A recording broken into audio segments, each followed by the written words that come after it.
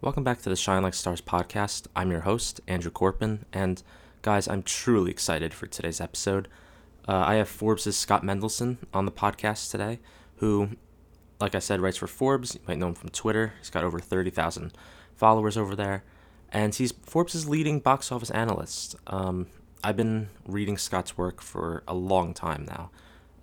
He does I love his weekly roundups of the box office or digest, however you want to put it, about the new releases and films that have been in theaters for a little bit, to the point that it inspired me to do that. Not to the same level as Scott does, but he's been a big inspiration on my own writing career, and I'm so grateful for him taking the time to sit down in between screenings and his three kids. I can't express my gratitude enough for him giving me over an hour of his time. So, on this episode, we try to talk about the spring season, I guess, for lack of a better term. Kind of talking about some of the titles coming up, how Scott's kind of forecasting the box office, and we do get off on quite a few tangents, but I really think this was a lot of fun. Again, Scott, thank you so much if you're listening. And without further ado, I'll just get right into the episode. All right, well, thank you, Scott, for joining me. How's your day going so far? Not too bad. Not too Um, bad. yeah, the kid's home with an unofficial, and she's really not sick COVID exposure situation, but she's doing fine. She's got a day off of school. We So, just got her for a test. She's negative. Everybody's happy. so is she the one? Did you take her to Jackass last night? No, that was my middle son, Oh, okay. 10 years old. Perfect Oh, demographic. well, I Um, mean, yeah. And did you guys get any like little items when you were there? Well, they gave us shot glasses for. no, it was an investor. It wasn't a press screening. It Oh, was what's AMC will sometimes do an early screening nationwide, very under the radar, not terribly advertised for their quote investors. And it's an email list that I'm on because if I have a choice to driving down to Hollywood to see it at 4 o'clock or waiting 3 hours and driving 15 minutes to Thousand Oaks at 7 o'clock, I'm going to take the later. I'd rather pay for the ticket and save the drive time. oh, completely fair. And how did your son like it? How did you like it? He liked it a lot. I mean, this was both of our first exposures to the Jackass franchise. I mean, I'm aware of it. It's always been sort of on my radar, but it's just nothing that I've really ever gotten into. So this was my first. This was my first rodeo, unintended and not intended. Um, and they're nice. I can see why they're popular. There's a certain gee whiz, open-hearted sincerity. Yes, they're vulgar. Yes, they're crass, but to a certain extent, they're not mean. I mean, yeah, obviously they torture each other, but no one goes in there with their eyes closed. Um, and there's a certain, and maybe this is a sign of how society is otherwise degenerated elsewhere, but something that once represented sort of the nadir of junk food culture now seems like a vaguely healthy, non-toxic form of masculine, male bonding. Yeah, Um, and yeah. my son knows not to try any of the activities at home. He knows not to say any of those words at school. And without going into details, yes, there's gross out humor. Yes, there's some there's some male nudity, but in terms of objectionable content, you know, I'd rather show him that than something incredibly violent. Yeah, yeah, and it's funny that you said it's your first exposure to the franchise. Same for me here. I know, like, I was aware of like the TV series, I think, and some of the movies, but I wasn't sure because I was going to ask you: is there usually that much male genitalia in these movies? But I guess Allegedly, there's more of that than normal, okay. and I don't want to, I don't want to put words in anybody's mouth, but I'm under the impression that there's more intercast stunt work and less, freak out a bystander on the street with a harmless prank stick because of COVID, because you couldn't do as much of that. Okay, okay. Um, and I think, I maybe it was a way for them to continue doing what they're doing while still acknowledging the evolving social code Mhm. in a way that I think they do in a very witty way. I don't want to give it away, but in context, there's a very funny and appropriate conversation about consent that occurs right during the middle of a prank. Um, they have a few new cast members this time around, one of whom is a woman, two of whom are black. And that is something that they don't make a big deal about it to their credit, but it's certainly there under the surface. Yeah. It's not quite race blind and gender blind casting, but it's also not, shine a spotlight on our diversity kind of thing. Mhm. It's nice. It's refreshing. And whether or not the film is intended as a true pass the baton entry, I don't know. I mean, it's not obnoxious about that either. Yeah. Although there is one stunt toward the end that involves an injury so awful that are they going to kill off an original character here? Obviously not really, because we would have found out about it. But there is a certain, oh my God, is this going to turn into a Kylo kills Han situation? Yeah, and I don't know. Maybe is there going to be a legacy sequel in 20 years when they're all Exactly. in canes and wheelchairs? But yeah, we'll talk about Jackass in a few minutes. But for those who don't know, Scott, you're kind of like Forbes's box office expert, I would say. Yes. I just wanted to ask you really quickly, how did you find this niche? I think it's such a unique, because I feel like honestly, like, and I mean this truthfully, that when I read about box office, it's always your stuff, and you kind of at least inspired me to kind of do that. But you've been doing it, and this just seems like your thing. I mean, you do write reviews and stuff, but how did you kind of come into this? Well, first of all, thank you. It's become even nichier, I would say, over the last several years as more of the emphasis in journalism, and I say this without criticism, has gone into streaming and gone into sort of dissecting an obsession over fan specific properties, because that's where the clicks are. That's where the interest is. I would say I'm probably one of maybe a half a dozen people left of a certain level that still would consider themselves mostly a box office junkie, box office pundit who happens, obviously by default, I talk about trailers, I drop on marketing, I do reviews. But, for people that only know me for one thing, yeah, domestic international box office. Um, I spent 5 years teaching myself how Chinese box office works, only for it to no longer matter. Yeah. Except in terms of big Chinese blockbusters that will make 10 cents outside of the territory. I am looking forward to seeing the Battle of Lake Ching 2, the Battle at Lake Changjin 2 sometime later this week if I can sneak onto the IMAX lot to do it. Oh, I didn't know they were even releasing it, because usually with those They're Chinese, not. oh, they're They just not. do me a Oh, favor. oh, okay. Well, Because it's doing very well for IMAX, so sometimes they'll let if it's available, they'll let me go in and see a showing of it. oh, that's really cool. And I mean, Um, this year's been kind of a weird start to the year. I mean, Scream was kind of the big. I mean, well, Spider-Man's been this story, right? I'm sure you've even yes. probably gotten sick of writing about Spider-Man every week. Yes But I and mean, no. I mean, it's. Yeah, I tell you, after the last 2 years, it's been wonderful to pull out stats that I was worried I'd never have to use again. that's fair. It's. I can use the all-time adjusted domestic gross list again. I can use the 100 million losers club again. For those who don't know, that's sort of an unofficial club that started with Twilight Break New Moon, and those are about a dozen or so movies that have opened so big and dropped so far that they grossed less than 100 or more than $100 million less in weekend two than they did in weekend one. It's one of those clubs that was like, it's bad, but it still means you're pretty freaking huge. Yeah, yeah. And Um, so then I guess with Scream, I just wanted to mention, because the big thing for them is that they passed Scream 4's total gross in like yeah, in a week. in a week, right? So that's crazy. Um, I don't know. It seemed like it wasn't taking too big of drops. I don't know how it's going. What is it now in its third weekend, fourth week? It's just finished its third weekend.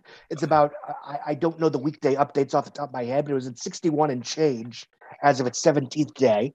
Okay. It's made about 106 million worldwide, which is more than Scream 4, which made $98 million.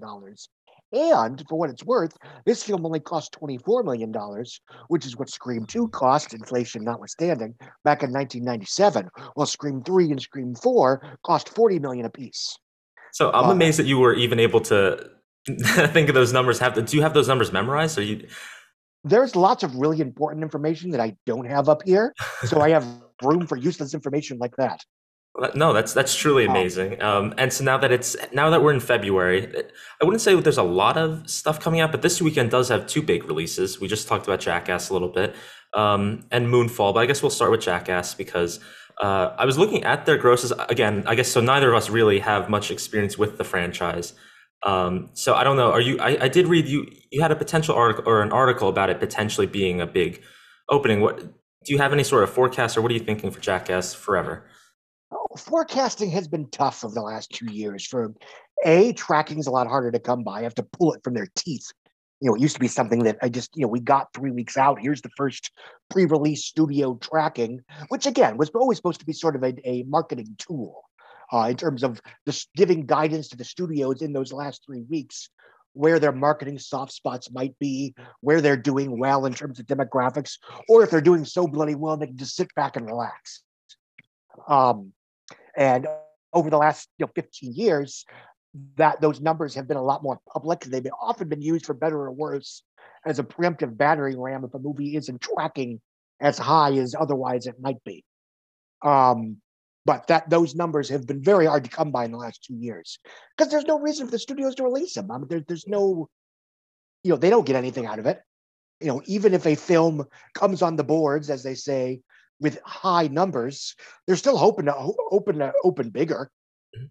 And if a film is tracking for 50 and opens to 50, that's still less fun than if nobody knew what it was going to open to in the first place. So, I mean, the last Jackass movie opened to $50 million in October 2010. It was in 3D during the, within a year of Avatar doing, making 3D mainstream for a few years. Those who did see it in theaters will argue it was one of the best uses of 3D for any post-Avatar release, and I believe that.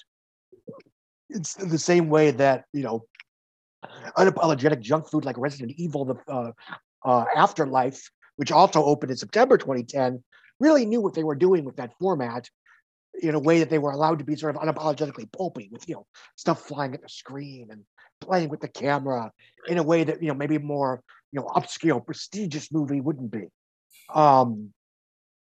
This film is not in 3D.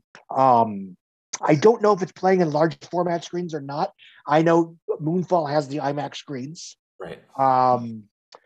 But Moonfall and Jackass Forever are interesting phenomenon in that they're both franchises that, or in the case of Moonfall, a Roland Emmerich disaster film, which used to represent, to a certain extent, the nadir of big budget popcorn trash filmmaking. And that's not a quality judgment. It's just, they weren't expected to be up for Oscars. But now, because so much of pop culture has become somewhat homogenized, I would say films like Jackass Forever and Moonfall and No Time to Die have almost come to represent sort of aspirational filmmaking. They're not a superhero movie. They're not a comic book adaptation. They're not meant to spin off 1,000 different streaming franchises.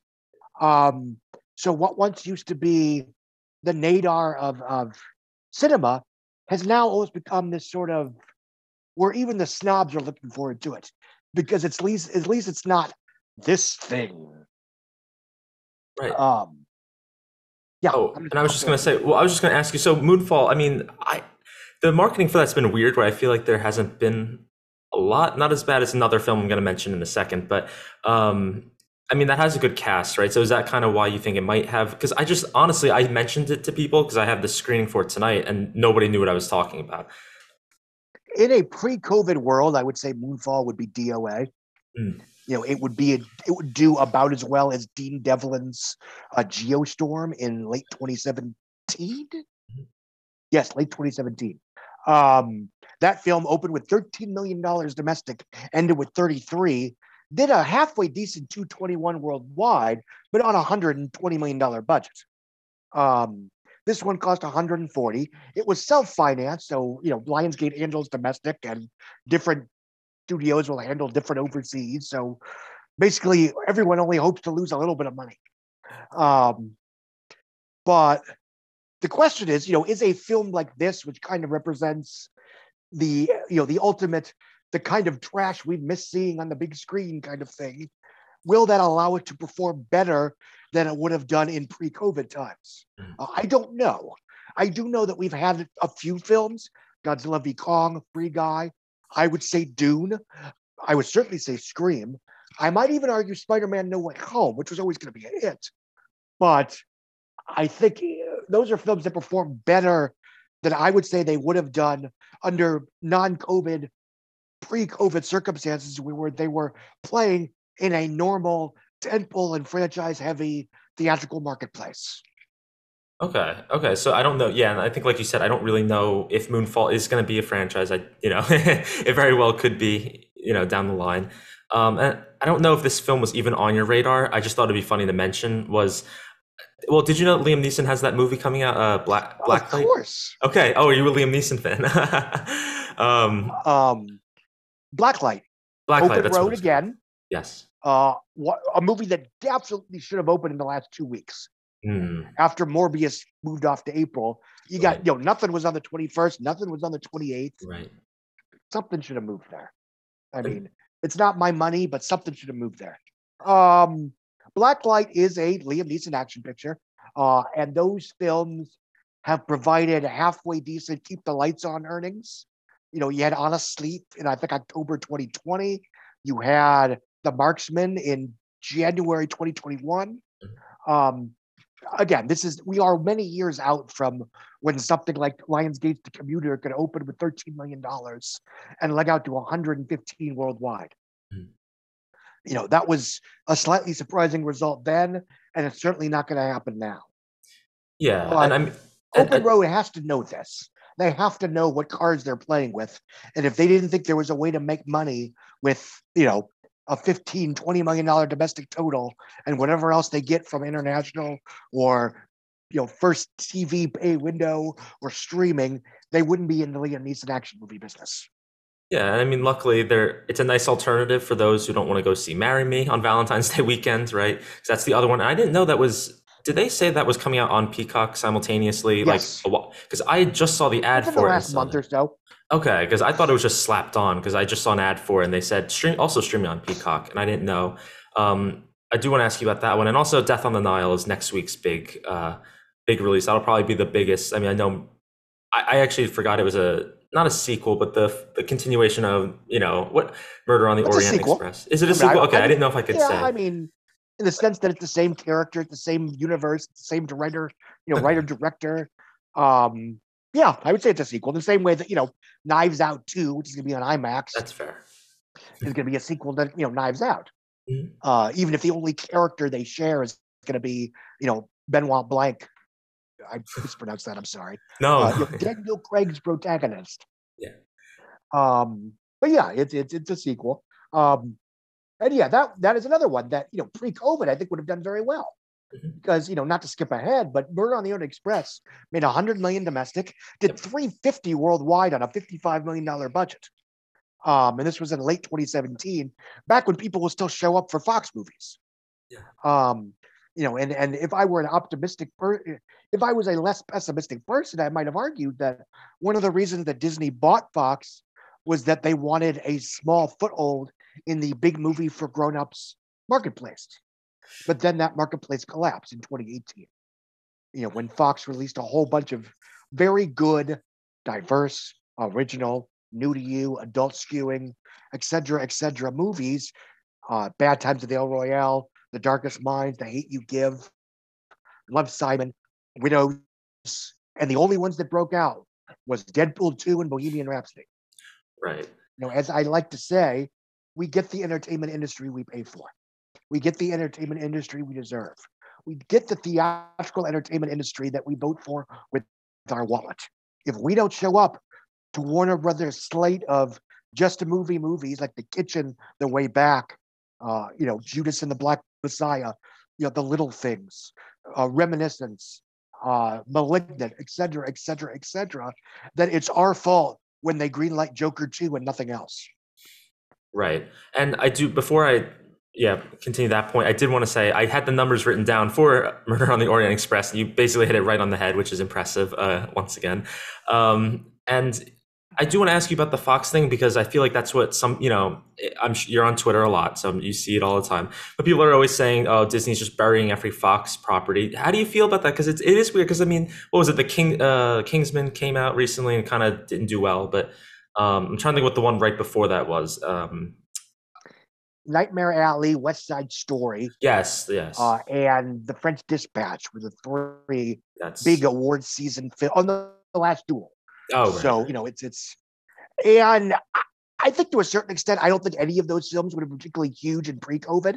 Maybe West Side Story, That's yeah. but again, was that film Twitter and guilty as charged overestimating because we love Spielberg? Right.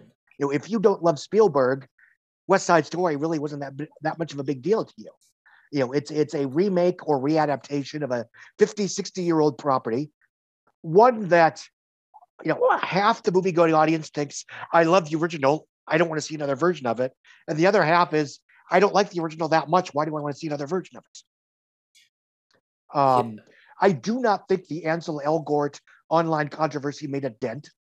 Just like I don't think anyone who otherwise was going to see Death on the Nile would give a darn about what Arnie Hammer did or didn't do in his free time.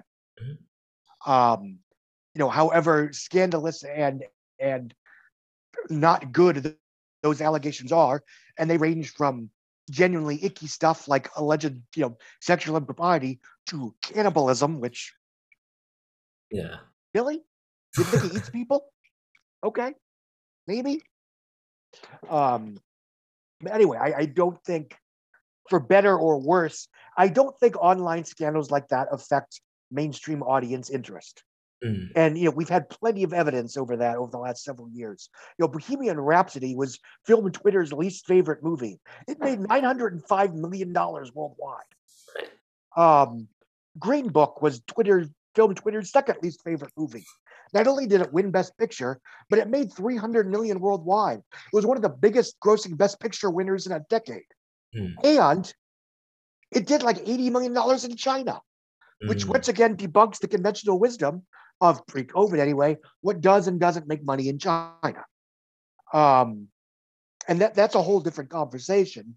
But the short of it is, Chinese moviegoers are not the Borg. They have taste. And sometimes they like to see films that to them are foreign pictures, partially because they got plenty of Chinese biggies in their own backyard. They don't need to see a big, splashy, otherwise looks bad Hollywood blockbuster with a famous Chinese actor cameoing for 10 minutes when they've got their own stuff delivering on the regular for the last 6 years. Yeah. Yeah. And I mean, I do like what you were saying about the whole, all the controversies aside and stuff and how that might not affect it. But I guess the next movie, because I don't know what the biggest movie of February is, but it probably would be Uncharted, right? And I don't know, when you're coming up with a comparison for that, what do you think of? Are you thinking of a Tom Holland movie, like a Chaos Walking, a franchise movie? Or are you thinking more of like a adventure, like a Tomb Raider or an Indiana Jones? Because I don't think that genre has a lot. No, I think Sony is hoping for Tomb Raider. Yeah. A film that, slightly underperformed in North America because it was one of many movies that got steamrolled by Black Panther. To be fair, Black Panther was better. But still, it did $275 on a $95 million budget. We are allegedly getting a sequel at some point. Will anyone show up for the sequel? That's a good question. Will the sequel ever get finished? That's an even better question. But what I find funny about Uncharted, another film that I think in pre-COVID times would have been DOA, but now might have a shot in hell because, it's a bigger fish in a smaller pond. It stars Tom Holland. And for those young enough to remember what happened with Titanic in late 1997, early 1998, when it opened with a solid 28 million, spent the next 15 weekends at the top of the box office, and just steamrolled 3 months worth of small studio programmers. And one of the only films that came close to topping Titanic on its respective opening weekend, I think it was Titanic like 10th or 11th weekend or something, was Man in the Iron Mask, which starred Leonardo DiCaprio. Right. It was the only reason that movie broke out that year. So the question is, obviously star power is very different, 25 years later, but will some of that Spider-Man No Way Home magic rub off on Uncharted, relatively speaking? Right. I don't know, but it could. It's a halfway decent marketing campaign. Sony's putting a lot of money behind it. It looks fun in that Saturday matinee kind of way. And every single person that saw Spider-Man No Way Home in a theater saw a trailer for Uncharted. Right. And do you think that because it's a video game property first, does that affect your, kind of your way of thinking? Because it is, I just listened to an interview today about Uncharted. I think they said the game sold, 40 million copies. So it does have a big fan base behind it. Is this the kind of movie that is going to get those? I don't know, because this seems like they're trying to make it commercially appealing to the regular people because, Tom Holland and Mark Wahlberg. But the video game people, they still want to get them in too, Fan bases for video games are a notoriously fickle bunch. And again, that's not a criticism. There's no law saying people that like A like Z.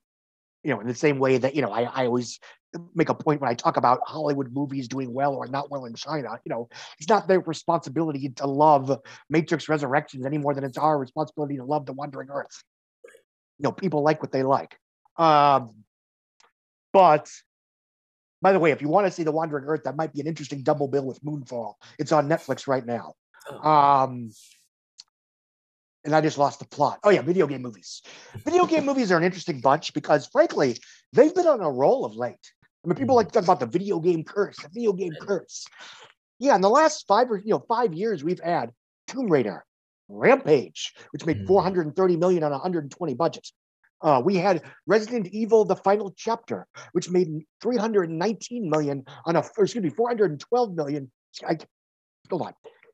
Resident Evil: The Final Chapter earned $312 million, including an incredible $159 in China alone, on a $40 million budget. Then you had Detective Pokemon, which made $450 million on a $150 million budget. And then right before COVID, we had Sonic the Hedgehog, which made $146 million domestic, $306 worldwide on an $82 million budget. And I think at worst, the second one's going to do about as well when it opens in April. So we've now had about a half a dozen video game movies that were, I would say, better than expected, and did as well, if not better than expected commercially. And while it was not a hit because no one liked the first one, the Angry Birds movie 2 was a pretty damn good animated comedy. That may be by default one of the very best video game movies ever made. And it fell into something that I like to call the Tomb Raider trap, named after Tomb Raider: The Cradle of Life, which bombed in summer 2003 because while it was much better than the first Tomb Raider was terrible, and everybody that saw it didn't like it, so they didn't show up for the second one. Right. And that's exactly what happened with Angry Birds. That's what happened, relatively speaking, with the Suicide Squad. That's what might happen to the Tomb Raider 2, which is that the first Tomb Raider was okay. It was too much of a prequel to the sequel. And you know what I'm talking about. When the entire movie's a feature-length epilogue origin or prologue origin story. Now she's the Tomb Raider, the Lara Croft you come and know and love in the next movie. Right. I paid to see her in this movie. Yeah. And actually, it's funny you mentioned that. That's my concern with Uncharted. Now, I haven't played all the games through, but I played a little bit of the first one, and even in the opening scene alone, Nathan Drake is kind of like, he's a jerk. He's more like he's more like Harrison Ford. You could see him playing that kind of character. Like Mark Wahlberg. Yes, exactly. And you're having Tom Holland do it, who's just going to be, like, oh my God, I'm so sorry. Like I want to help everybody out. I have a hard time and I could, maybe the movie will prove all of us wrong, but I have a hard time believing he's going to become the Nathan Drake of the video games relatively soon, I like the idea. I mean, it's terrible, but I like the idea that this happened because Tom Holland pitched basically a James Bond Jr. origin story. Yeah. And they said, no, that's stupid. But let's let you ruin this other franchise with this stupid idea instead. Yeah. Hey, it's possible. I remember seeing that news and I laughed at that a little. It was funny. It's like, they were obviously selling the big the airplane hangar, the airplane action sequence, which is very, it's a great scene in the game. It's also a ripoff of The Living Daylights, that film's action climax. The first Timothy Dalton Bond film from 1987. Right. So you're watching this movie, and it basically looks like, what if James Bond Jr. starred in The Living Daylights? The problem is, nobody likes James Bond Jr. If you were unlucky enough to be old enough to have watched that cartoon as a kid, you didn't like it. It was terrible. Yeah, and so it's this weird. People don't need origin stories. People don't want origin stories, despite what they might tell you in test screening and or research marketing. Right, and it's bothering me because what you were just talking about, where it's like, oh, the character. Maybe I was thinking of Spider-Man: No Way Home, where it was like at the end, he's finally. Now people are like, oh, look how brilliant they were. Now he's Spider-Man. It was a 6-movie arc, and I think that's what I was, because it was bugging me. You said that I was. And it was. At least there, they were subtle about it. Yes, that's. And also, to be fair, I have my nitpicks with all three of those movies, but they still told a standalone beginning, middle, end story that happens to involve Spider-Man. Yeah. It's you could. They weren't like all giant cliffhangers for each other. Right. Yes, No Way. Far From Home ended with a giant cliffhanger. That was a credit cookie. The movie was over. It just Right. gave you this huge tease for what's coming next. Yeah. And Um, so, with all that being said, so at the end of the day, with February, unless you want to mention any other movies, I mean, Cyrano's coming out limited and Studio it's 666 or good, but I don't expect anyone to see it. right. So it's like do you think Uncharted then is just going to be the biggest movie of the month? Death on the Nile could, Death on the Nile is, and I know you mentioned Uncharted. I promise I will get back to that. No, you're good. Death on the Nile is, frankly, the first big Fox movie, at least since Free Guy, that I think would have been a big hit in pre-COVID times. So I am very interested to see how well it does. If it performs halfway decently on a COVID curve, I think that will give fuel to the fire that Disney is not intentionally dumping all of these Fox films. That it's just the marketplace is what the marketplace is. And a 2.5 hour star-driven grimdark remake of a 1940s film noir like Nightmare Alley was never going to break out.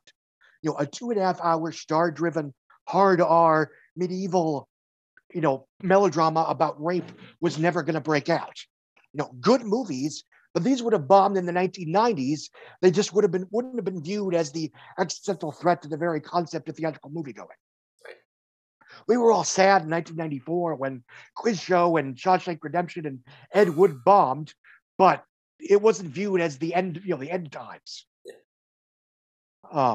Also because movies like Pulp Fiction were doing pretty well. Right. And films like Interview with the Vampire were considered, high-tone blockbuster fare rather than impossibly aspirational studio vehicles. Yeah. Yeah. No, so I was just gonna say then. Yeah, and I mean that's probably completely fair. I mean, I do remember now that you're saying. I just don't know. What do you? So I mean, it is kind of tricky because, like you said, Death on the Nile has, I don't know. I hope that it makes money, but I just wonder what people. It's just interesting because I just don't know what people are going to choose. When they go to the movies, because Uncharted, like you said, that's playing before everything, right? The trailer, and I just don't know what If you had to guess, I guess if I had to ask you between those two, I know it's putting you on the spot, but if you had to pick, what do you think at the end of the month it was the bigger? Well, I guess one comes out later. I did a post on like New Year's Day or January 2nd, where I list like what I think would be the biggest releases of each month. It's something I do just for fun. Yeah. Of course, 10 seconds after I posted, they moved Morbius out of January. So, whoops. But anyway, I don't remember which of those two movies I picked as the biggest one of February. That's how unsure I am about. But you know what? Fine, you're putting me on the spot. I get it. It's fair. I think Death on the Nile will be slightly bigger, because it's a known entity that people know and like. Okay. And if all things being equal, that tends to be the deal breaker. Something that people know and that they like, and there's something that was popular right now or 2 or 3 years ago. And that's sort of the Sing 2 versus Matrix 4 situation. Right. Where, Sing 2 was a sequel to a film that was popular right now or 5 years ago, but time moves slowly now or quickly now. Matrix 4 was a sequel to something that was popular 23 years ago. Right. So. Yeah, and Sing 2 had U2 in it. So that always gets a little bit of a bump in my book. But then we move to March, where I think the Batman's just fascinating because it's a weird date for it. I mean, I'm glad. I just hope it stays. I don't like that it's 3 hours long. It's not going anywhere. Yeah, it won't go anywhere. They're too far in. Oh, dude, are you happy with the 3-hour runtime? Commercially, I don't think it's going to make a difference. Yeah. I mean, most of the very biggest grossing movies of all time were over under 2.5 hours, if not noticeably more so. Yeah. And I think that running time really hasn't been an issue since multiplexes became mainstream in the mid 90s, when you could have a movie showing on more than one screen at a time. And especially in big cities or halfway decent populated areas, I imagine you will be able to see the Batman pretty much once every 1 to 2 hours if you so choose. Yeah. I don't think that's going to be an issue. Now, there are plenty of places in America and elsewhere that might only have, a 3-screen multiplex an hour away that might be playing the Batman on 2 of those screens. That is unfortunate, but it is a commercial reality. I do not think the runtime will be that much of a hindrance unless it stinks. Obviously, if it's not a good movie, then that's going to, you're going to have people that are less likely to maybe take their friend that's a Batman nerd anyway, that might like it anyway to see it, than if it were just a 2-hour motion picture. I think there is a concern that people, and this may be just nonsense, because of COVID, I'm willing to spend 2 hours in a theater, but not 3 hours. Mm. That is slightly irrational in my point of view. I'm not saying it's irrational to not want to go to the movies. That's that's your personal choice. That's not my place to judge. But I will judge you if you say, it's safe to spend 120 minutes, but not 180 minutes. Yeah. Well, and I think the thing with Batman is it's weird because we haven't had a proper Batman movie since 2012, right? Unless I'm completely blank, because we had Batman versus Superman. But so now when you're kind of looking at that, you're looking ahead at that month. How do you even how do you kind of forecast that when it's in that specific circumstance where it's an established character? We've had how many iterations now, but we haven't had a proper one in a decade. Here's the thing. And again, when I talk about the caveats, I'm not saying the film will flop. Okay. I'm saying the film might not make Aquaman business worldwide. Mm-hmm. And I think there's a danger in everyone saying it will automatically make $1 billion because it's Batman, of course. Mm-hmm. Batman Begins opened in summer 2005. The only thing it had going for it was it's a Batman movie. It's a good Batman movie. But you had a lot of actors that weren't box office draws, all due respect to Cillian Murphy and Christian Bale and Katie Holmes and Liam Neeson to a certain extent, unless he's an added value element. And you had them playing characters that were not marquee villains. The Scarecrow, Ra's al Ghul, Joe Chill, Falcone. And they mostly did not look like the comic book versions. Scarecrow was just a guy in a burlap sack or Cillian Murphy in a sharp suit. Yep. And Ra's al Ghul turned out to be, Liam Neeson in a suit. So really all you had going for it was, it's another Batman movie. As a result, the film was a hit, but you got to remember, it only did 205 million domestic and 371 million worldwide on 150 budget, amid a world where marketing was cheaper and you had a much more vibrant post-theatrical lifespan.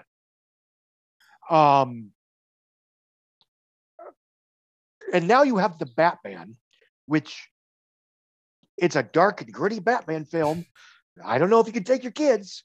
Spoiler, you can probably take your kids. They're not idiots. You have a guy that's a well-known person, but isn't a butts and seats draw, Robert Pattinson as Batman. I think him as Batman qualifies as an added value element, and that's good. I think there are people that know of him, but have never seen a Robert Pattinson film that isn't a Twilight movie, Tenet, and maybe something else they caught on cable. I don't think it's a good movie, but I don't think the Water for Elephants Hive is going to come out in full force. And I certainly know the Cosmopolis Hive and the what's the one he did with Tom Holland, ironically, on Netflix, The Devil All the Time. Yeah. If you think this movie's going to automatically do Aquaman numbers just because it's Batman, you have delusions. Robert Pattinson, Devil All the Time. Yes. It's starring 3 well-known actors that aren't butts and seats draws: right. Colin Farrell, Zoe Kravitz, and I guarantee nobody outside the bubble knows who Paul Dano is. Right. Playing characters that we've already seen in other Batman movies: Riddler, Penguin, Catwoman. Yeah. So I do think the film, and again, when I talk about this, I think it's important that I reiterate that even if I'm right, these are reasons why the film will make most of the money, but not automatically make all the money. Mm-hmm. And that's only an issue if, oh no, it only opened to $100 million. Can this franchise be saved? But I think it will do very well. It has very little competition between itself and, ironically, Morbius on April 1st. Morbius is another film that would have been a crapshoot in pre-COVID times. And I don't know how well it's going to do. Jared Leto is not a Tom Hardy type draw. And Tom Hardy isn't even a Tom Hardy type draw. But at least people like him. They know who he is. He's unproblematic. And the idea of him going full Tom Hardy in a movie like Venom had a certain appeal. Jared Leto seems to be playing just, a guy who happens to become a vampire. Okay. I don't think we're going to see him having a bath with lobsters. And I think that the move to April is weird because it moved to late April now, right? Yes. And early April. April 1st. Early April. Oh, right. And from what I was told, and again, if they want to lie to me, they can lie to me. That's fine. It was not COVID. Omicron didn't help, but at the end of the day, Spider-Man was still kicking butt. Maybe they wanted to add some cameos from No Way Home. I don't know. And if they do that, they probably wouldn't tell me. And if they did tell me, I probably wouldn't tell you. But it's possible. And I think in a vacuum, April 1st is a better day for a big movie than January 28th. Yeah. Big movies don't generally open on late January. The only one that did was Kung Fu Panda 3. And that's because they wanted to open Jay and Date with China 6 years ago. Okay. Yeah. And I was going to say, I didn't know if they were just going to stay put in the early year just to ride the wave of Spider-Man, but I guess this gives it a little bit more time. Plus you get Uncharted in February and then a little bit more of a break and then you get Morbius. Maybe that is smarter for them. And I think you kind of mentioned that the Batman doesn't have a lot of competition. The only one in the immediate future of it, I think a week later or 2 weeks later is the Operation Fortune, the Guy Ritchie. Which, Wrath of Man and The Gentleman both did really well. Considering. They did on a curve. Yes. I don't know what the budget on Wrath of Man was, but I know it did like $110 million worldwide, which is one of Jason Statham's biggest grossing R-rated non-franchise solo action movies ever under any circumstances. Behind, the Transporter 3 was PG-13. Yeah. And the other one was Mechanic Resurrection, which did like $120 million, including like $50 million in China in late summer 2016. Otherwise, Wrath of Man is it. That's a film that performed exactly as it would have done, best case scenario, without COVID. Yeah, and do you think that it's? Because I didn't even know that Guy Ritchie was already in production on another one with Jason Statham at the forefront of it again. And then when I saw the trailer, it was kind of like, oh, I didn't know it. It felt weird. So do you think that plays into, will moviegoers go and see Operation Fortune just because it doesn't look similar to Wrath of Man, but if you see Guy Ritchie, it's completely different tones, but you just see Jason Statham. I'm not used to seeing him that much at one time. You're right. Yeah. Because he kind of took a break for a while. He spent a lot of time took his time doing very big supporting roles in the Fast franchise. Right. Obviously, he starred in Hobbs and Shaw. He co-starred in Spy. It's Wrath of Man was, I think it was his first solo R-rated action movie since Mechanic Resurrection. So, which begs the question is, did co-starring in the Fast franchise and Spy raise his profile a little bit? Mm-hmm. And The Meg, which was a massive success in summer 2018. That did $530 million on a $150 budget. Yeah. 135. So the question is, were some people who showed up for those franchise films more likely to check out a just as Jason Statham actioner? Normally, I would say no. But when these films are cheap, you don't need a bunch of people to do that. Yeah. And are you a Jason Statham fan? I know my cousin is. Okay, because my cousin loves the Fast and Furious, Vin Diesel, and Jason Statham movies. And Wrath of Man. Did you like Wrath of Man? I did. Yeah. I thought it was interesting. Yeah. Did you see it? I did, yes. Yeah, I thought it was a little too convoluted for its own good.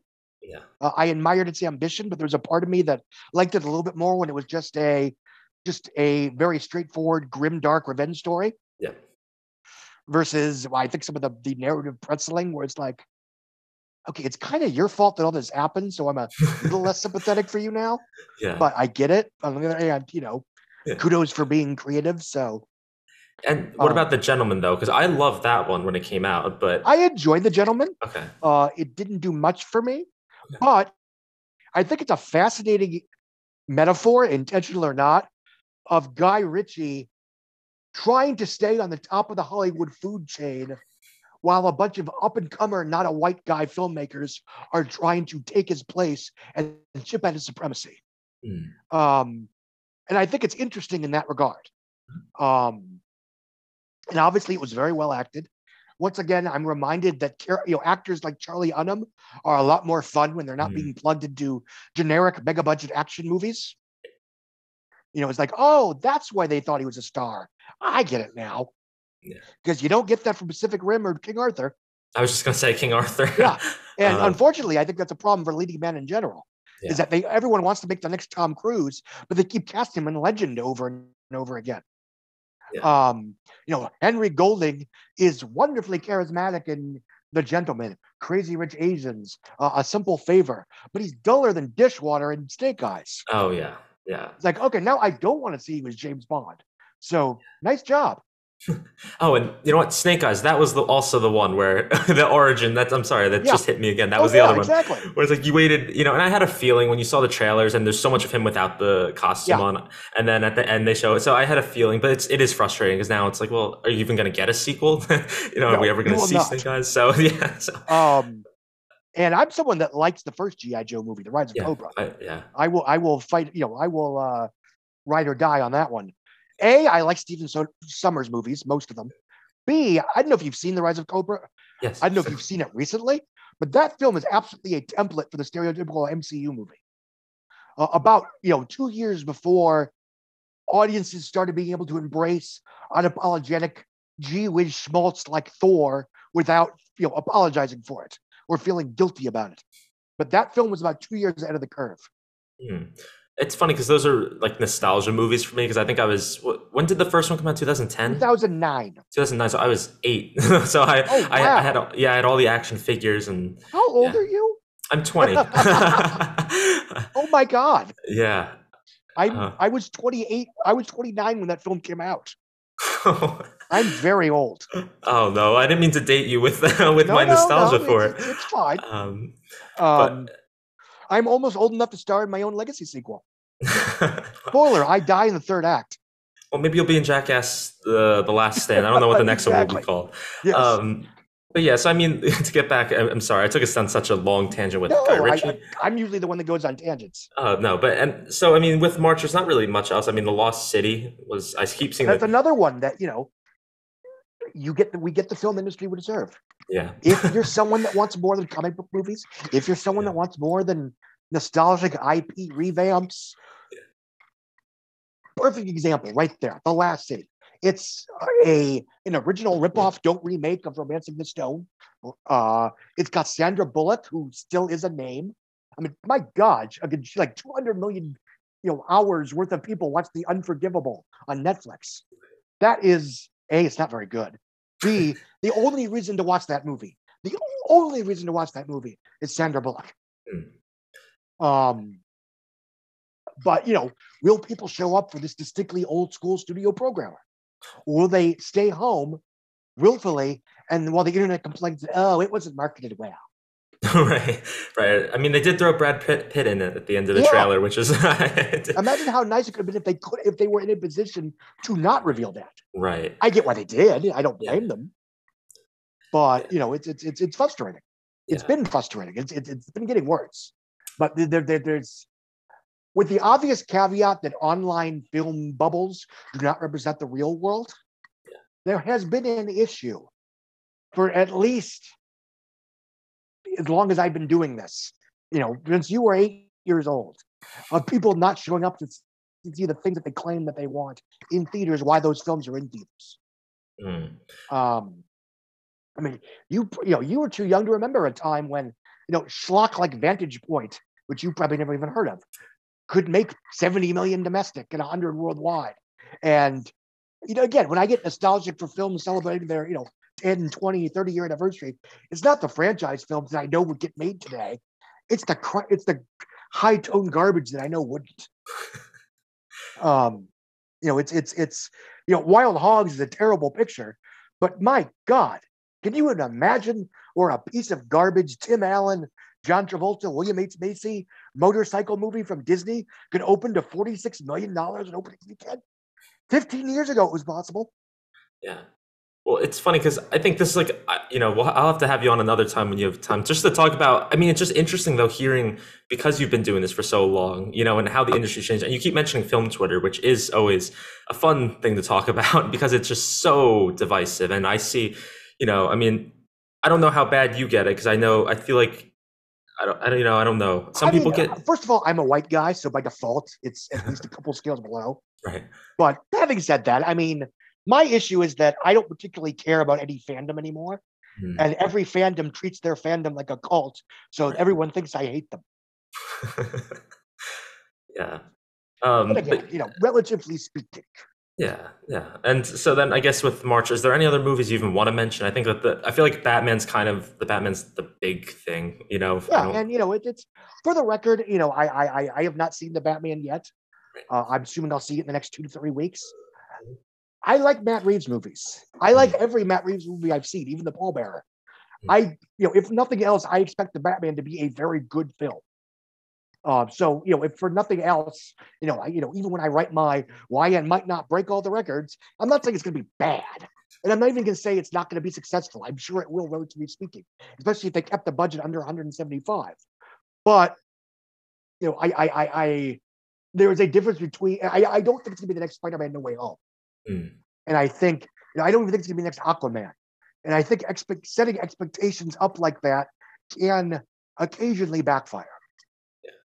Yeah. Well, get ready Um, then, I guess, for people to say that you're you're a hater, but we But kind you of know talked. what? Okay. Sometimes I say, hey, let's temper our expectations. And it turns out that the film really does really well. Yeah. Captain Marvel did as well as everybody hoped. It did do $1 billion. Right. I thought it'd be, I was in a position where, they'll be thrilled with 800. Let's see what happens first. Um, Same thing with, The Force Awakens. Come on, guys, it's not going to open to $300 million. Well, it didn't, but it did open to 250. So that's pretty spectacular. So then I guess I don't know if this fan base will even come after you at all because I don't know if anybody cares about it. But the Fantastic Beasts and the what is this next one? The Secrets of Dumbledore. Now I'm saying that from a position of I've never watched a Harry Potter movie in full, so I can't really speak on it. But you hear about all the stuff going on behind the scenes, and maybe like Army Hammer, the other one, That's another online scandal that nobody okay, outside the bubble cares about. okay, Should they care? Maybe. mhm, That's a different conversation. But they don't. We know they don't because during COVID and onward, the Harry Potter franchise is and has remained a very hot title on the VOD rental charts. mm, People are still paying money to consume those films. yeah, The reason if Fantastic Three bombs will be because people kind of like the first Fantastic Beasts, didn't like the second one, and now don't give a darn about the third one.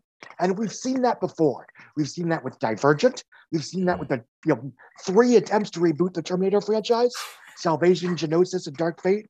And I would argue we've seen that with X-Men.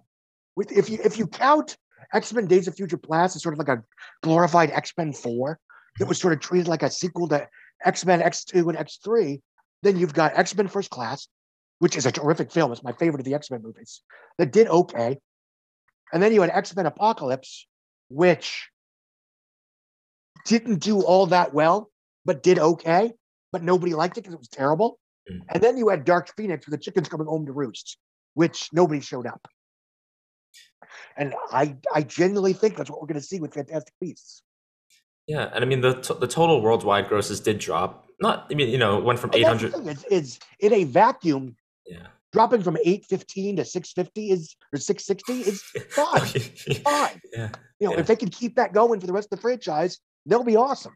Yeah. But I don't think they will. Yeah. Well, Um, you got the first one right on the money. It was 814. Second one was 654, I was but like, oh, I thought it was 659. Okay, yeah. still very close. And another one in April I wanted to mention was, well, you did mention Sonic, but Ambulance. What do you think about that? Because that's Michael Bay, who is a name, and you have Jake Gyllenhaal and who's I can't remember who's co-starring in it. The wonderful human being who stars ours in Uh, Aquaman, The Matrix Resurrections. yes, Yahya Um, Abdul Mateen. Thank you. I let you do That's that, what it Snippy, was. because I was screwed up.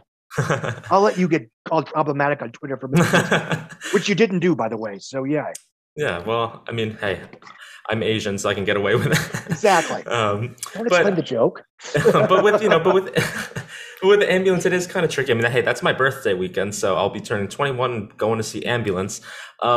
But I feel like that's an interesting case because that's kind of that to me of all these movies we've talked about. That seems like the most like a throwback.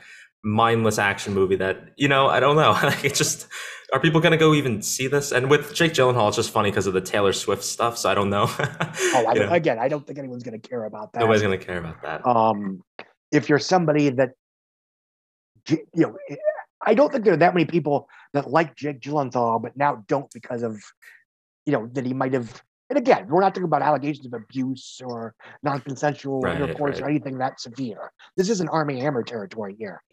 This is just he was a mediocre boyfriend. Um, but having said that, she got by. Um, anyway, whatever. I'm getting off the plot. No, at this point we're in a situation where Rose is on par with 13 hours, or Pain and Gain would be aspirational in this environment. And I apologize for not knowing those stats off the top of my head.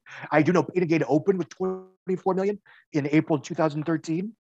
I know 13 Soldiers opened with I think like 15 million in January 2016.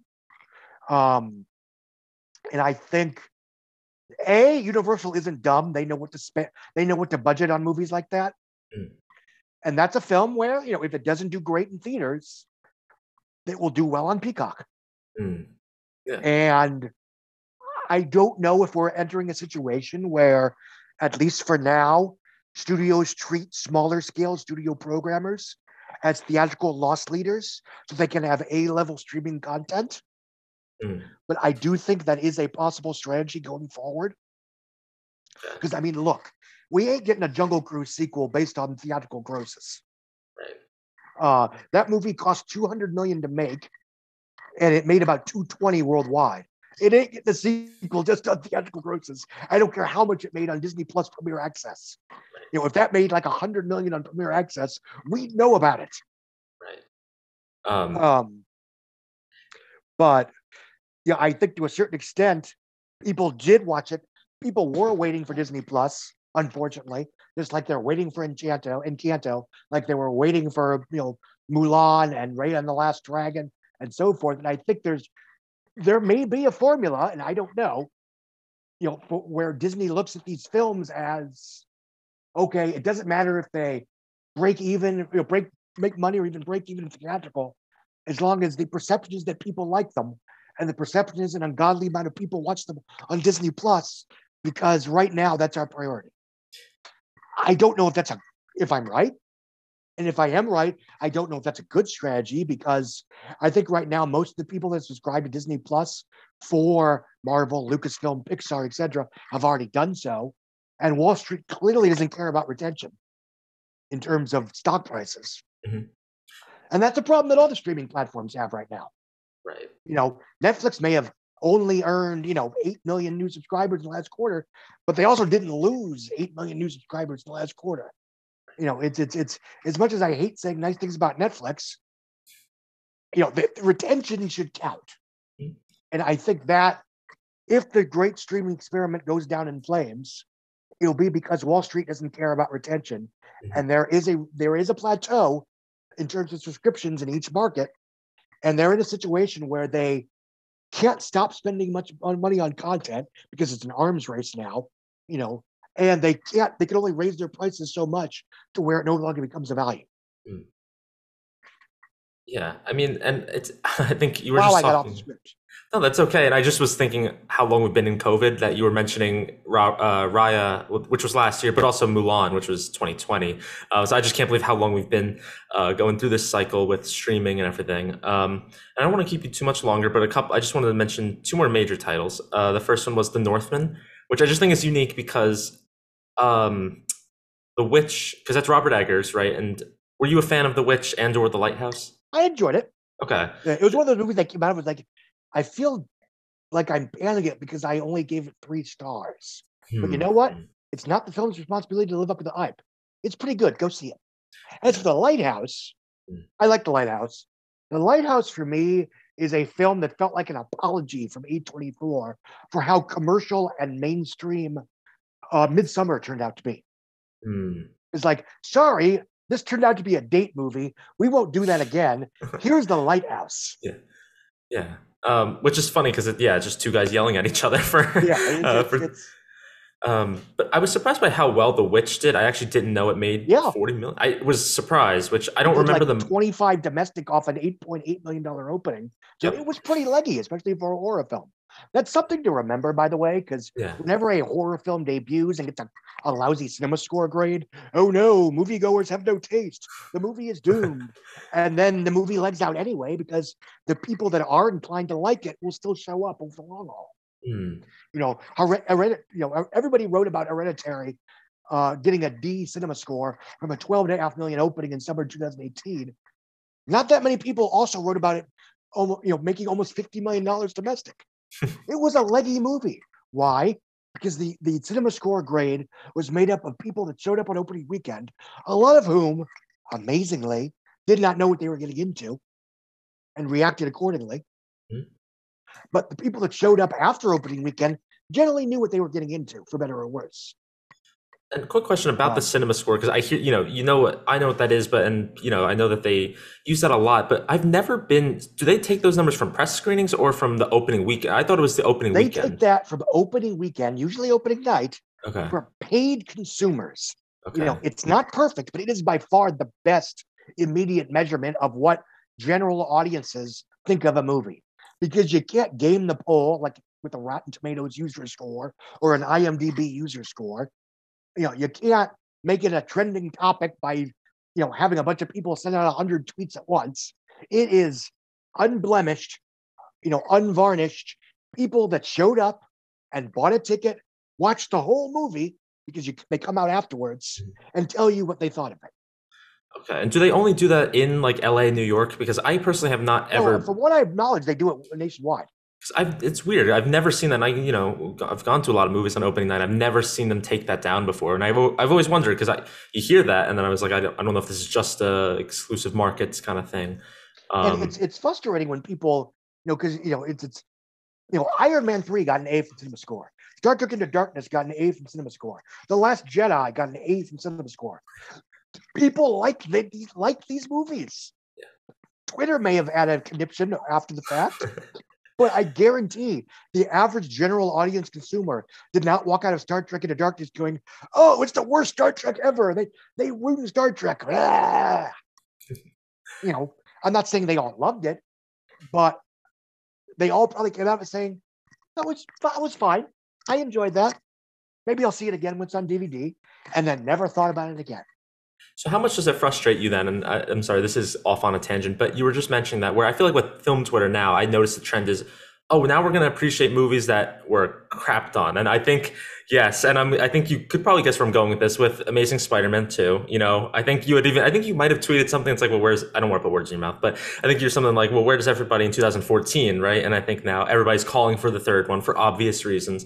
But how is that frustrating for you now? Because it's, I feel like that's the thing now. We all love. I'm trying to think of a crappy superhero movie. There's plenty of them, but I can't think of Well, one that. you can tweet that, the two, and I don't hate it, but like the Tim Story Fantastic Four movie was Yeah. actually okay, and you'll get Right. like 5,000 retweets. It'll be a trending topic. Like, Yes. I'm old enough. I was there. You weren't there. You were like probably like 5 years old or something. Yeah. Um, but I was there. Yeah. I think there's this weird thing of trying to reclaim every bad movie as unloved in its time, and I think in a vacuum that would be harmless. Who cares if there's a group of people that think that Scream 4 is good now or that Grease 2 isn't that bad? But I think when it skews the discourse and you end up making, you make, pop culture decisions based on that. People spent 10 years saying MacGruber was an unloved masterpiece and it just deserved a second chance. Do you know anyone that watches the MacGruber show on Peacock? Oh. I watched a few episodes. It's fine. Hmm. I may finish it eventually. It would surprise me if it gets a second season. From what I know, nobody watches it. Yeah. Um, Well, yeah. I forgot it was a thing until I was actually using Peacock the other day, and they were promoting yeah. it pretty heavily. But I forgot that they don't. I haven't seen it on the internet or on TV or anything. Um, and it's this weird conundrum where, especially as pop culture gets more streaming centric, Mm, if we're in a situation where there's no box office, right. there's no third party variation on the stats that we do get, The only thing that's going to matter is, are people paying attention to this online?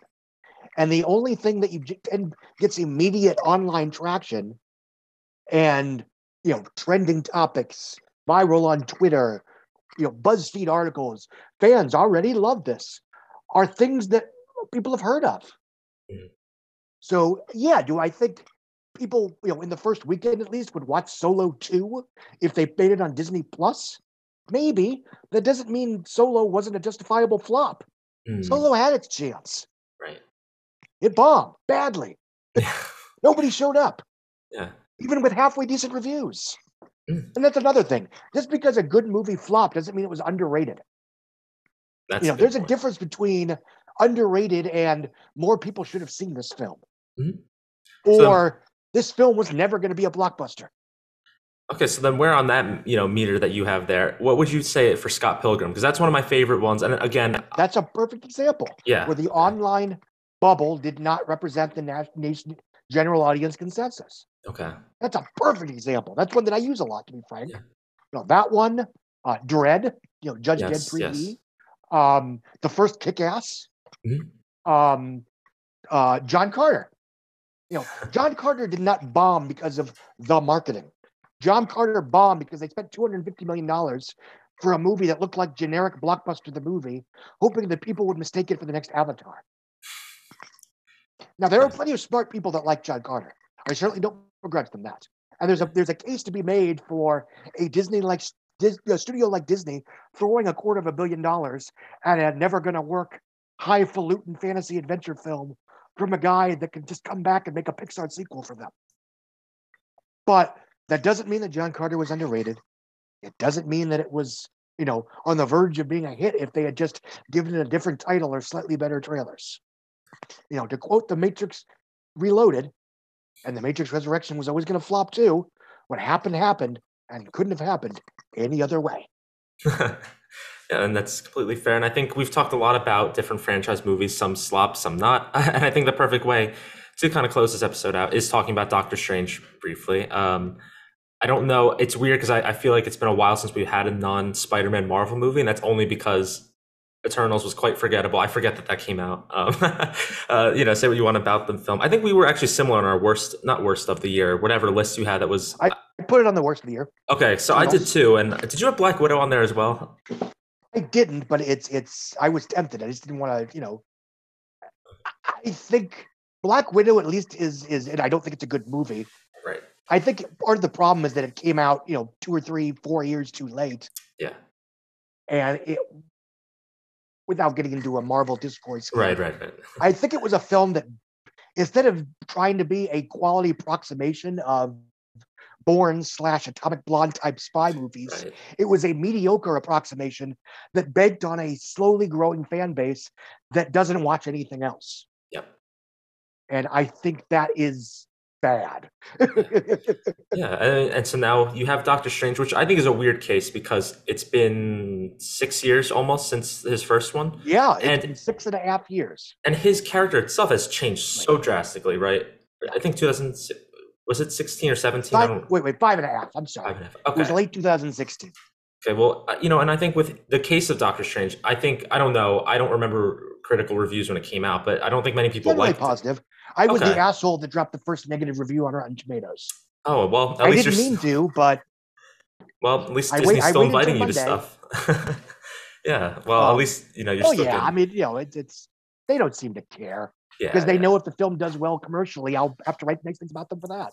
Yeah, well, that's fair. And so I just think with his case, I mean, you have Elizabeth Olsen also is she co-starring in it, or is she just... As far as I know, yes. Okay, so I think that it's a returning character, right? And after Spider-Man, that's what everybody was talking about, because that was the post-credits tag and everything.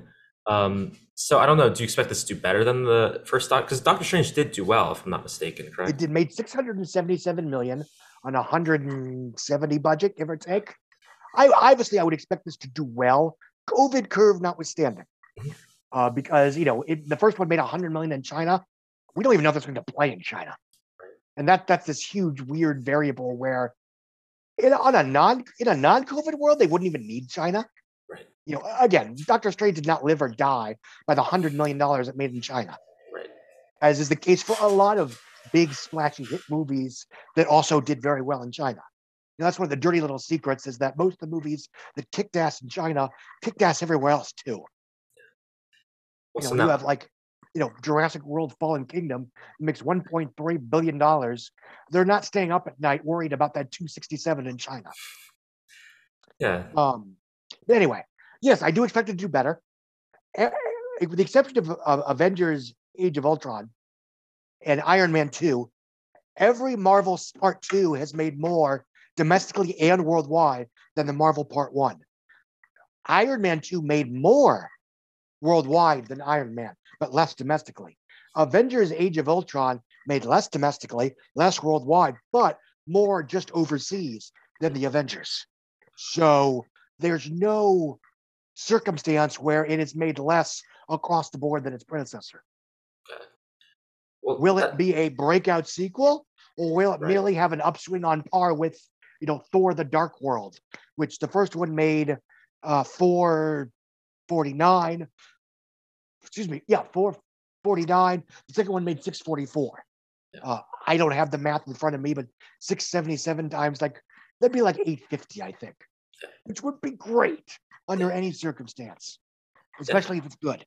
Right. So yeah, the movie, they have nothing to worry about. Yeah, and I think, but what you just said there, now you're going to expect Marvel fans are going to be like, well, you're saying it's not as good as Spider-Man, because it won't make that, right? Because I think the expectations are going to be too high for that. No, right? I mean, only respect, only an idiot would expect it to do Spider-Man business. Yeah.